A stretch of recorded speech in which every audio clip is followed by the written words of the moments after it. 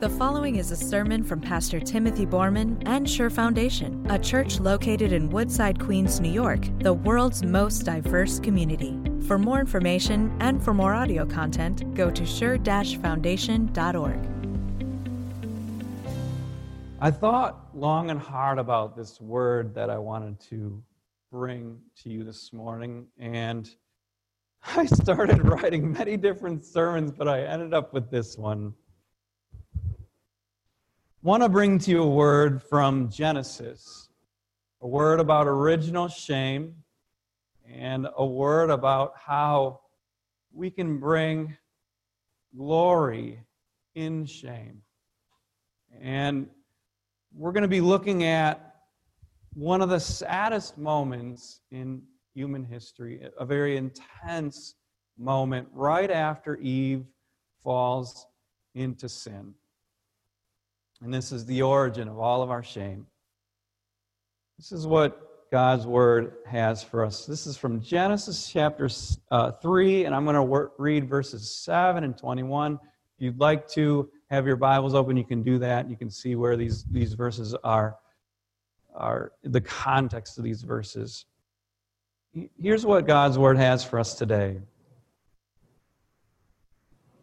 Then the eyes of both of them were opened, and they realized they were naked. So they sewed fig leaves together and made coverings for themselves. The Lord God made garments of skin for Adam and his wife and clothed them. This is God's Word. Eve was so desperate in her original sin and her original shame. The feeling that she felt after she had let God down was so intense. Her eyes were so open. She was so woke, you might say, that the very first thing that she had to do was sew. She had to become a seamstress, you might say. And so I imagine her that she's walking through the Garden of Eden and she's feeling such an intense thing. And you need to understand this, that it wasn't just a feeling. It was more than just a feeling, that she had to do something about it. And so she saw maybe a feather lying on the ground. And she stripped the feather of its plumage. And she had a needle. And then she grabbed fig leaves, and she began to sew a vine through the fig leaves, and there was so many fig leaf fails. She tried to construct a garment for herself. I don't think she really understood why. I don't think she really got the feeling that she was going through, but one thing she knew she had to hide. One thing she knew, she had to cover herself. You know, today, we've got a name for this feeling. And it's more than a feeling. We call it shame. I've been thinking about bringing you a sermon about shame for a really long time, for months now. But today's the day. Well before the pandemic, I fell asleep at home, and an embarrassing thing happened to me. I was so asleep that 3 little daughters decided to get out their toenail paint. And they began to paint my toes hot pink. No lie. And I was snoring and so lost in sleep that they were able to paint all of my toenails, and then they woke me up and they said, "Daddy, look at your toenails. And we had a moment as a family. It was pretty funny. And for several weeks, I went around with hot pink toenails underneath my shoes. And I thought, nobody's going to know about this little hot pink toenail thing until I went to my gym. I like to go to Blink Fitness over here on 52nd Street, and then I'll go for a run. And I was changing into my running shoes and putting on different socks, and I realized, all these guys are in the locker room there with me. They're going to see my hot pink toes. And so here I am, I'm thinking in my head, these guys are going to think that I like to, cross-dress or something like that. And I was ashamed. And I tried with everything that I could to hide the fact that I had hot pink toes.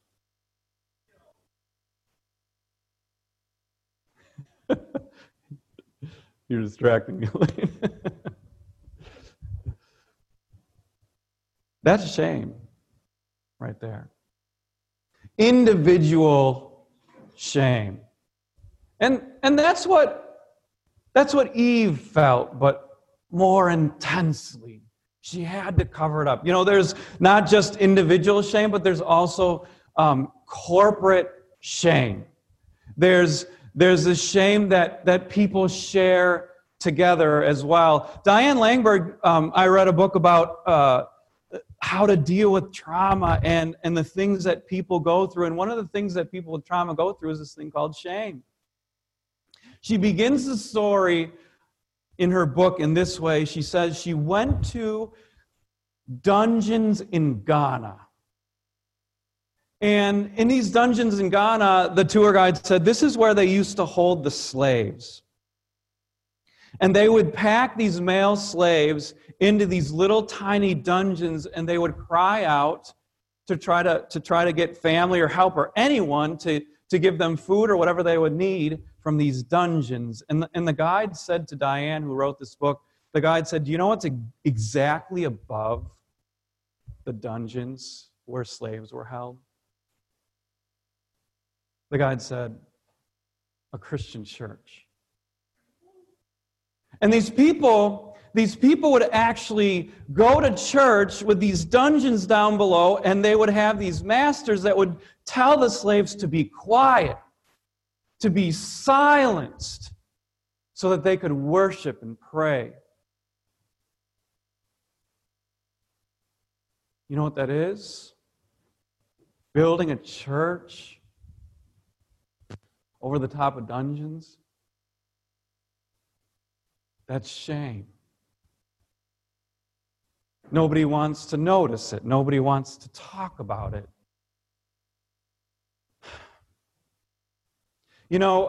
Sometimes shame isn't caused even by something that we do, like it was for Eve or for that Christian church in Ghana.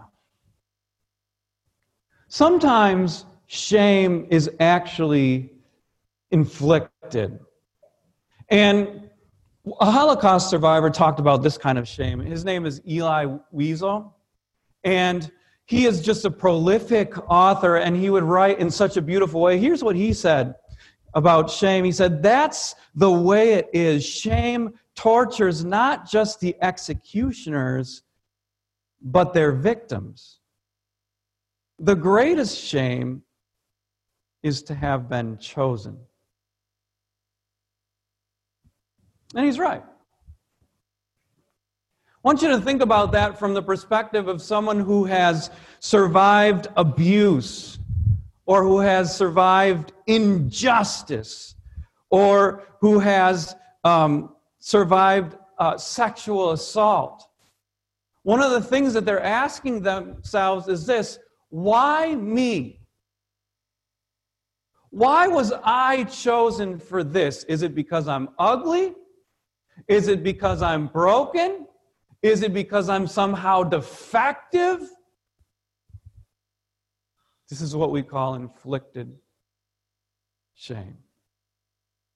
I mean, there's all kinds of different shames we're going to talk about in the Bible study later this week, and I hope you do come to Bible study. I think this is a really important topic that we really get this about where that we can see shame in our lives, because it's all over the place. But what we do with shame, Eve teaches us. We take out that little plume and we strip off the feathers and we begin to construct a fig leaf garment. You know, there was this trainer in LA, and she was trying to cover her shame, and she had just, you know, the sculpted body and the tan body and everything else, and somebody went up to her and asked, I heard the story from a pastor, and asked her, "Who are you?" And she said, "I don't know." And she broke down into tears. You see, she had tried to construct this kind of fig leaf garment for herself, and it wasn't working. See, here's the same thing about shame. Shame runs deeper than guilt. Guilt is something that you have done, and God forgives it, but shame is who you are. Shame speaks into your life that you are broken, that you are defective, and now this is your new identity. That's what Eve felt. So we have to sew a garment of fig leaves. Some people try to push off shame by being angry and bitter, by becoming bullies, and then they don't have to forget about how defective they really are. Some people try to forget about their shame by self-medicating and using drugs and pornography, but none of it works. It's almost like at the end of it all, there's this big pile of failed fig leaf garments. Some people who are really weighed down in shame have these scripts in their hearts. And maybe you can recognize this in your own life, where when something goes wrong in their life, like at work, and they make an error and they say, "I'm such a failure." They did one thing wrong, and all of a sudden it becomes their identity. "I'm such a failure." That's shame. Or think about, you know, the girlfriend who has just broken up with her boyfriend, and he dumped her, and then all of a sudden they come to this stunning conclusion. They say, "It must be because I'm ugly. There's something wrong with me." See, that's not guilt, that's shame. Shame runs deeper than guilt. Shame can be inflicted. Shame can come about because of what we've done. You know, the Lord saw all of this. This is where it's so moving to see what the Lord does with Eve's shame. It is so moving. I mean, look at that passage. The Lord God made garments of skin. I want to think about that with you for a second. First of all, the Lord recognized that these fig leaf garments aren't going to work, are they? They're not going to work at all. They're just going to like crinkle up and die, and they're not going to even cover the nakedness and shame at all. So the Lord comes and he makes garments of skin. You have to think about that. Moses doesn't get graphic. I won't either. But we have to ask the question, how did he make the garments of skin?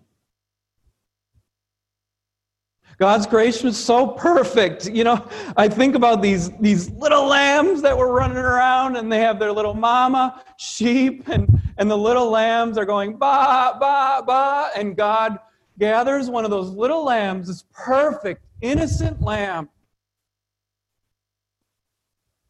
and he takes that lamb that he created with such love, and God became a butcher.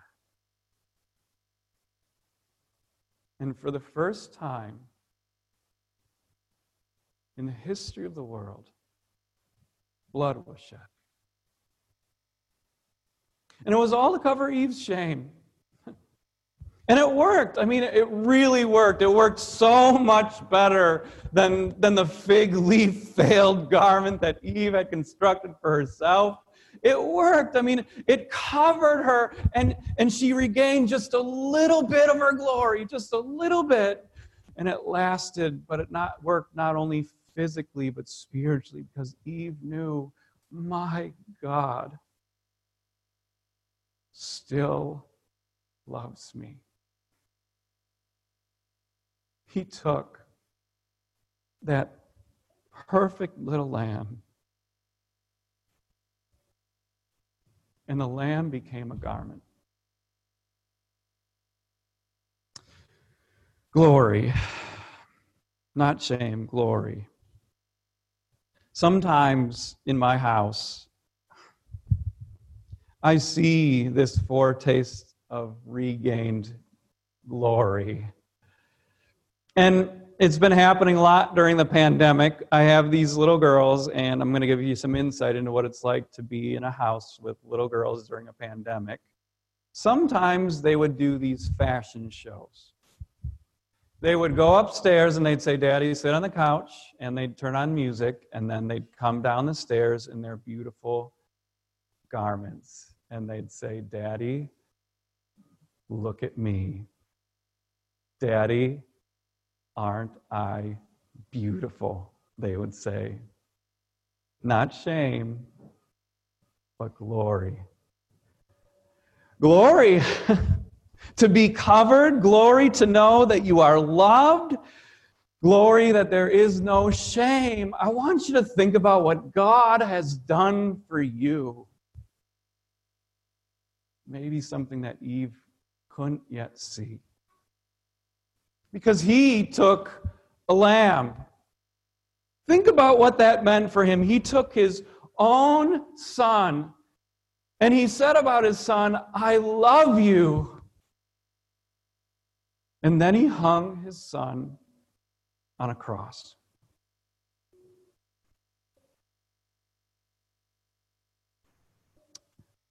And in full public view, he suffered shame. He hung there naked. And all of the shame that we have caused, all of the shame that we have inflicted was laid on him. God's perfect lamb displayed on a cross. You know what that is? You know what Jesus' shame for us is? It's our glory. You get that? It means that God loves you, that God wants to cover you with the precious blood of Jesus, his innocent suffering and death, with Jesus' perfection. You are God's glory. And that means everything today. No more shame, but glory. We need that today. I'm wearing this glory.